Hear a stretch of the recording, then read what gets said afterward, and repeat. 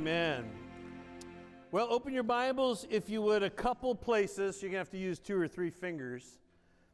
John 12, Matthew 21, and then Mark 11 if you're good, right? If you can grip a basketball, you can get in there. I want to look at today some of these verses. I wanted to pass on. Michelle says hello. She loves you. She misses you. She ended up opening up the Ronald McDonald House this week in Winston-Salem area for Comfort in a Box, her nonprofit, and then was at a conference this weekend that didn't end until late Saturday night, so she couldn't get back in time. And in that church today, so she comes back tomorrow. But she said, she says, I love your face. So she wanted to pass that on as well. So I'm all alone on the front row. I was trying to get Carlos to come over with me, but he wouldn't come. So I want to read the verse that we've been starting with every time, not only in a series, but something for our church for this year. John 6:35, Jesus says these words, and he said to them, I am the bread of life. He who comes to me shall never hunger, and he who believes in me shall never thirst. I'm the bread of life. Whoever comes to me shall never hunger, and who believes in me shall never thirst. One thing about Palm Sunday, it's in all of the 4 Gospels. And when that happens, I always think that it's the Holy Spirit wanting us to read it 4 different times. That it's not just an event, but it was a prophetic event. Now, I do have an unusual title today. I didn't find it anywhere else, but I was reading through, and I'm looking at this little donkey colt, and I thought, he's preaching the message today. So I titled my message today, The Preaching Donkey. Right? That's not your neighbor. Be nice. Right? But how many of you have been called a donkey before? Or the King James version, maybe, of a donkey there. There's actually a guy, he's got a podcast, The Preaching Donkey, but he took it from... it's not it's the preaching something, or the donkey preaching, but he took it from Balaam's donkey that spoke. But I want to look in just a bit at this donkey, this animal, right, that God uses. And I believe, as we close, it's really a prophetic word for us today as well, too. So all of the apostles write this. Well, I want to look first at John 12, and I want to look at verse just 12 through 6.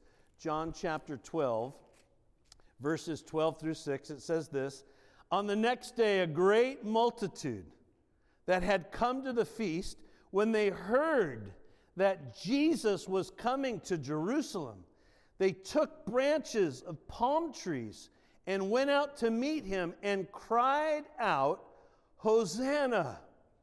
Blessed is he who comes in the name of the Lord, the King of Israel. Then Jesus, when he had found a young donkey, sat on it, as it was written, Fear not, daughter of Zion. Behold, your king is coming, sitting on a donkey's colt. His disciples did not understand these things at first, but when Jesus was glorified, then they remembered that these things were written about him, and that he had done these things to him. So then turn with me to Matthew chapter 21, one of the longer stories about Palm Sunday. Again, Jesus' last week, Passion Week, John 21, verse 1. Now when they drew near to Jerusalem and came to Bethphage at the Mount of Olives, then Jesus sent 2 disciples, saying to them, Go into the village opposite you, and immediately you'll find a donkey tied and a colt with her. Loose them and bring them to me. In fact, if you have your Bibles, underline tied and loose them, right? Tied and loose them. Go immediately to the village opposite you, and immediately you will find a donkey tied and a colt with her. Loose them and bring them to me. And if anyone says anything to you, you shall say, The Lord has need of them. And immediately he will send them. All this was done, that it might be fulfilled, which was spoken by the prophet, saying, Tell the daughter of Zion, behold, your king is coming to you lowly, and sitting on a donkey, a colt, the foal of a donkey. So the disciples went and did as Jesus commanded them, and they brought the donkey and the colt, and laid the clothes on them, and set him on them. And a very great multitude spread their clothes on the road. Others cut down branches from the trees and spread them on the road. Then the multitudes who went before and those who followed cried out, saying, Hosanna to the Son of David. Blessed is he who comes in the name of the Lord. Hosanna in the highest. And when they had come to Jerusalem, all the city was moved, saying, Who is this? So the multitude said, This is Jesus, the prophet of Nazareth of Galilee. These are one of the stories, and I love this story that Jesus says you're going to go into a village and you're going to find this very specific donkey and colt. And if anyone says to you, what are you doing? You just say, the master has need of it, right? And, oh, great, okay. I've always wanted to try that at a car dealership. You know, you do the test drive, and the guy's saying, what do you think? Man, I really like it. You know, the Lord has need of it. And hopefully they would say, right, oh, go ahead and take it. But if you take it, you get arrested, right? That doesn't, and we don't want you on the news from the Hills Church.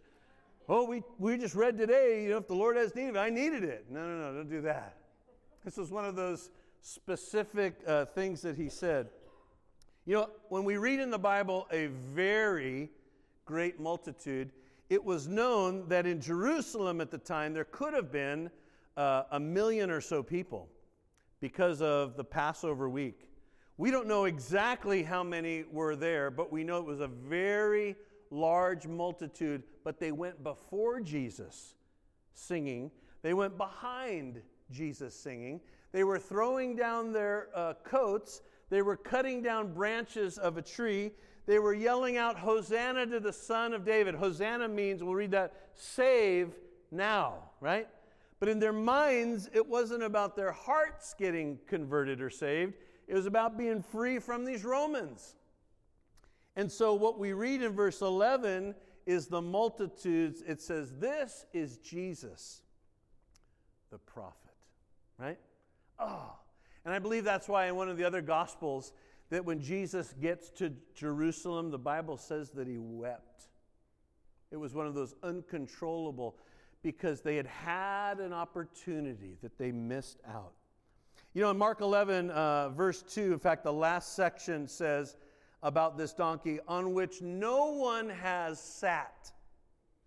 No one has sat. And I thought, that's interesting that however old these are, no little kid even tried to climb on them. You ever taken a kid to the petting zoo?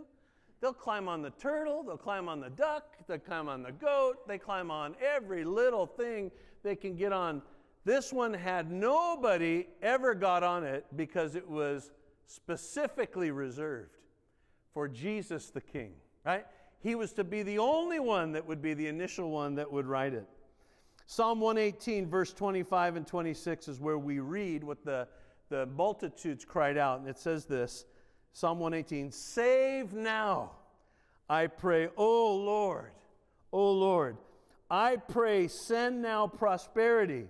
Blessed is he who comes in the name of the Lord. We have blessed you from the house of the Lord. Save now. That Hebrew word Hosanna, right? Save now. Save now.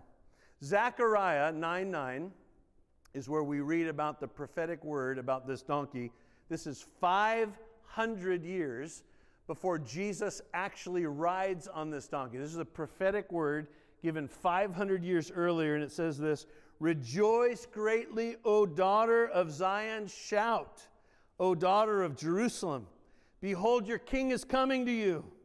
He is just and having salvation, lowly and riding on a donkey, a colt, the foal of a donkey.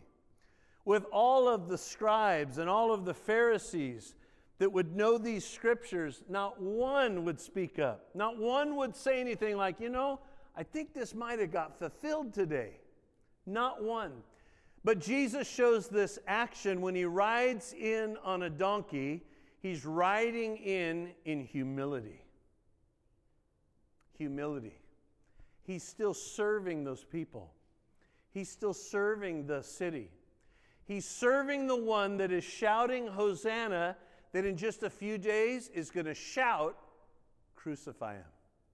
In fact, one of our readings in John, when I read that very end that they chose Barabbas, that's heartbreaking. I'd rather have the worst robber, the worst criminal that we have released so that this man would be arrested. Same people are shouting, Hosanna, are going to shout, crucify him. But Jesus uses this as a symbol of humility. Had this been a Roman ruler, he would be riding the biggest stallion that he could find. He would have his armies. They would be geared up, weaponed up, ready to go, and he would be presenting himself as one with authority, ready to clamp down, right? Ready to attack any multitude or crowd. But Jesus came in humility on the back of this donkey. It's interesting if we look up in the donkey. Actually, the donkey, if you go through the Bible, there are donkeys in almost every chapter of the Bible. There's more in King James, right? They're in almost, I think Revelation is missed out. There's a couple Old Testament. If you had a donkey, you were doing well. Think about that, right? If you had a donkey, you were doing well. If we were farming, I don't think the first thing that we would think of was to get a donkey, would we? I was thinking about, what if we could do a farm? I'd love to have a donkey. I don't think we think that, do we? How many of you grew up and you went to a birthday party and the game you played was pin the tail on the donkey? Anybody here? All right. I know that dates probably me, right? We're playing pin the tail on the donkey. When is the party? Next Saturday. I can't wait for pin the tail. I can't imagine my son today getting a birthday invite and the game is going to be pin the tail on the donkey, right?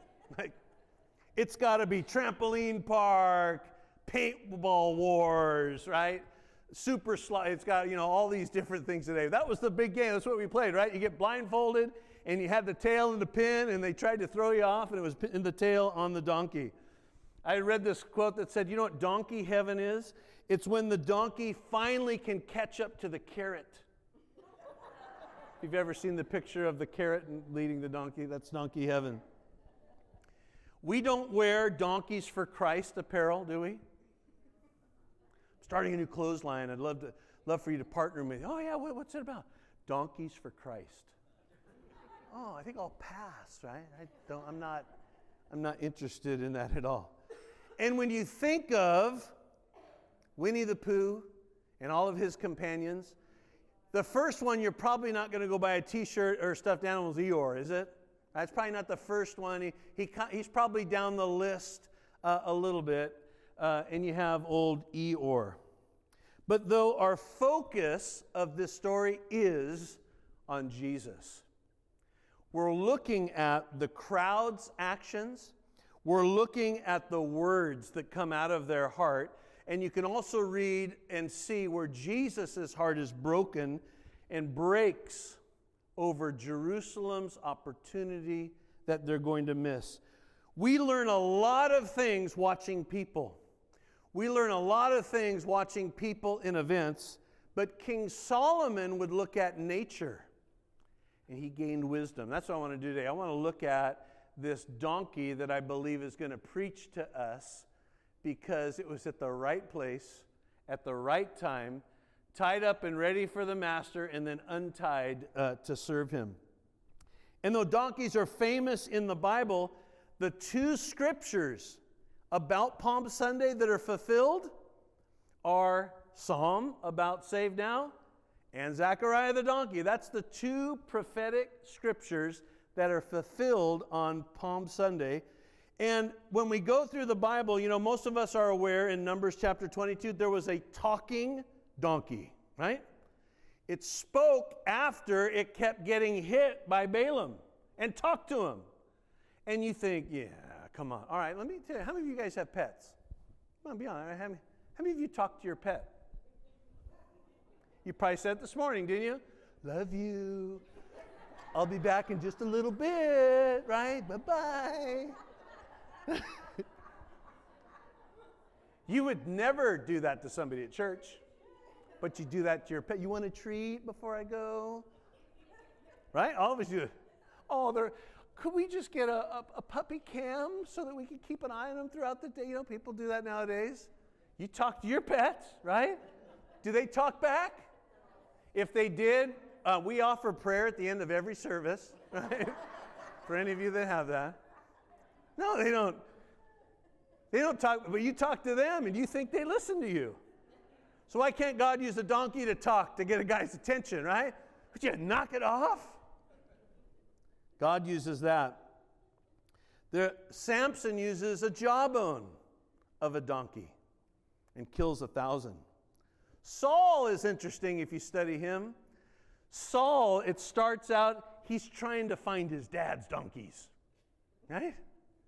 Interesting that the one that failed, that sought out a medium, that was jealous, that ended up having the distressing spirit, didn't ride in on one, but was looking for the lost ones at the beginning of when we see him in the Bible. But Solomon, the Bible says in 1 Kings 1, Solomon rode on a mule. Solomon operated in humility. Solomon's prayer was that his heart would be enlarged so that he could judge his people. And the words that they sang or said over King Solomon were the same, God save King Solomon. It's interesting that the words that were said over Jesus, Hosanna, save now. This donkey was born to fulfill Zechariah 9:9. Think about that. This donkey was born to fulfill Zechariah 9:9. It had never been used. It had never been ridden. It was tied up so that it couldn't wander away, or nobody else could take it and borrow it or do anything else with it. It was waiting for the ministry of Jesus. Waiting to be untied.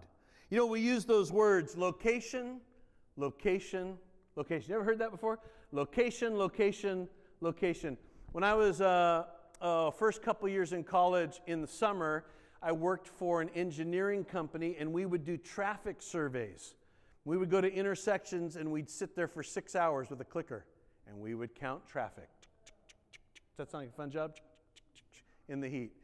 And the reason we were counting traffic, at the time we'd know certain fast food restaurants that contracted with this engineering company to find out how many vehicles passed at these certain intersections so that part of their data would show whether or not to put a restaurant there. Were there enough people? And did this all summer long. Why? What's so important? Location, location, location. You want to be where the people are coming by. For this donkey, it was location, location. On the village opposite you, you'll immediately find a donkey and its colt. I thought about that. Here's how I made it personal. Jesus knows my exact location today. Think about that. He knows my exact location. He knows where I need to be. He knows where I need to be. And on the donkey situation, it was right where Zechariah prophesied that it would be 500 years earlier. You know, you couldn't set that up today, even 5 days ahead, to be at the right place at the right time unless God orchestrated it. It was all about where this one was to be located. It was born, so it would be at the right location at the time these two disciples came by, found it to take it to Jesus, and it had never been ridden. And they were able to bypass whoever owned it with the catchphrase, right? The master has need of it. Jesus is so aware today of your location. He's so mindful of you. He knows exactly where you are. You're always on his mind. And then I wrote this down. Though he's tied up, so he can't wander, he needs to be loosed so that he can be used. He needs to be loosed. I can't even imagine trying to pull a donkey anywhere. Now, donkeys are stubborn, right? Wild, they like to kick, they like to do all of those things. And the young ones that have never been ridden, that haven't been broken in, are probably the wilder ones. But this one, though he's tied up, the moment he's loosed, he can be used for the master. So he's in the right place, at the right time, tied up, but the moment that he's loosed is going to be a fulfillment of Zechariah 9:9. And I thought about this. May we be like Jesus' donkey, willing to be untied and waiting patiently to fulfill the assignment that the Lord has for us. May we be like the donkey, in the right location, tied and ready, so that when we're loosed, we can fulfill what the Master or the Lord has created us to do. He's submitted to the Lord to follow along. Can you imagine a donkey and crowds of people shouting and throwing things down in front of him? And yet Jesus still comes in humility and humbleness. So I put, Lord, I want to be submitted to you and not act according to my nature, act according to when you say go. If this little donkey could have spoke, I believe it would have said, I carried the King of Kings and the Lord of Lords. I carried the King of Kings. But I think it would have said, had I not been in the right place, had I not been untied, I wouldn't have fulfilled what God had for me. This little donkey carried the King of Kings. So think about this over our lives. The Lord engineers this event to fulfill Zechariah 9:9. And if he can handle that detail, he can handle anything in our lives. Jesus is fulfilling this scripture. If he can do that with a donkey, right? How much more? How much more can he fulfill those things in your life? Palm Sunday doesn't just show us that Jesus is king, but one of the things that it shows, he is wanting to set these people free. He's a liberator of the hearts. He's wanting to set them free. Jesus needed this donkey to show that he was coming in humility. He needed this donkey. Jesus needs you. He can't do the things that he needs to get done without you. He needs you, right? He needs you. He can't fulfill the things he needs to get done without me. So I want to ask you this question. In fact, if you would bow your heads with me today. Ask yourself this question. What is it that needs to be untied in my life so that I am free to serve him? What is it that needs to be untied in my life so that I'm free to serve him? Father, we come today that you would use an animal, a donkey, that won't say any words, but preaches to us a message of being in the right place at the right time. Though maybe we feel tied to the post, you're wanting to untie areas of our life to serve you. You're wanting to take us into places where we're going to need to be bold. Tune out the crowd noise. Know that we're serving the one that's on our back.